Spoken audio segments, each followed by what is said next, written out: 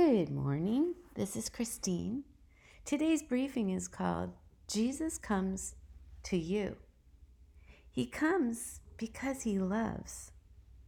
This is out of John chapter 21, which is the last chapter in John's Gospel. It was dawn, and Jesus was standing on the beach. "Now come and have some breakfast," Jesus said. Then Jesus served them the bread and the fish. This was the third time Jesus had appeared to his disciples since he had been raised from the dead. You know, from the Lord's coming to us in the humble form of a helpless baby, to the preaching of a radical new life filled with love rather than laws, to the cross, to the tomb, and now to a beach on the shoreline of the Sea of Galilee. Jesus comes because he loves.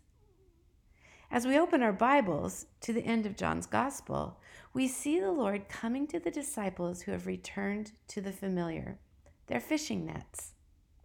The disciples have apparently fished all night, but caught nothing.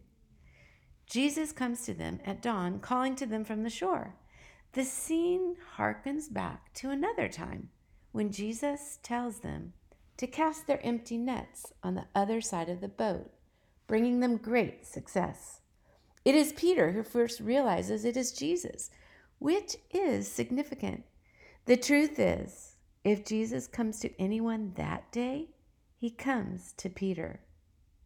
And Peter seems to have returned to his impetuous self as he jumps in the water to get to Jesus as quickly as he can, longing to be near Jesus. Oh, let's not forget, it had not been long since Peter had denied his Lord, not once, but thrice, though he had been warned he would do so.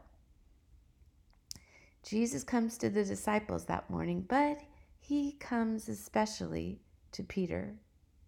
Jesus seeks out Peter to restore him to himself, to make things right. Jesus comes to extend forgiveness to Peter. He knew the plans, the destiny he had in mind for this son of his. Peter had denied Jesus 3 times, and accordingly, Jesus asks Peter 3 times, in 3 slightly different ways, if he loves him, each time making the space between the two of them smaller and the grace greater. Jesus comes with the offer. Peter responds and is restored and made ready for greatness. Jesus comes to us to extend himself to us, to show us love when we need it more than food or drink. Jesus comes to us to extend his grace to us when only grace will do, because only grace will cover the wretchedness of who we really are inside.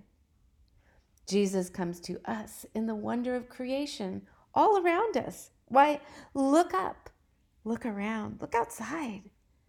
Consider closely the rays of sunshine that make the raindrops falling from soaked limbs and leaves look like liquid silver. The perfect milky white skin of a newborn babe and the sparkle in his innocent shining eyes. The bouncing puppy that brings laughter to a home and love to the lap of a hurting man. The deeds of a doting husband caring for the sentimental details of his beloved wife. All of these are but glimpses of the Savior who comes, and of the one who is yet to come again in the splendor of the clouds, leaving no mistake of his grand arrival. Yes, Jesus comes to the shore that morning because he loves. Peter and the disciples respond in love and go to meet him. Consider the myriad of ways Jesus comes to you in love. Go out and meet him. Grab a hold of the hand he extends to you. Carrie Underwood has a new album of beautiful old hymns like this one right here.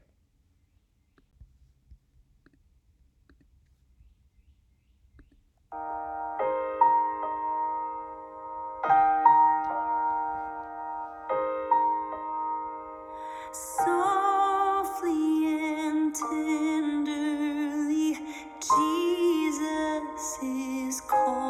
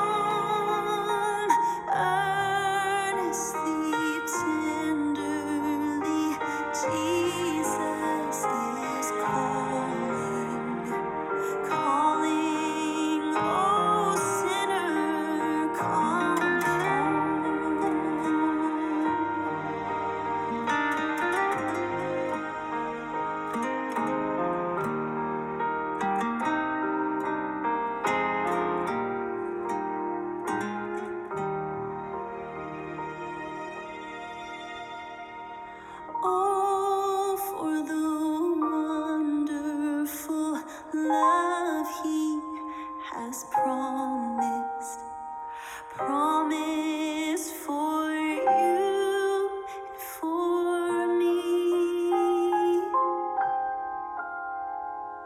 Though we have sinned, He has mercy and pardon. Pardon for you and for me. Come home, come home, ye who are weary, come home. Earnestly, tenderly, Jesus is calling. Calling, oh sinner, come home, come home, ye who are weary, come home. Earnestly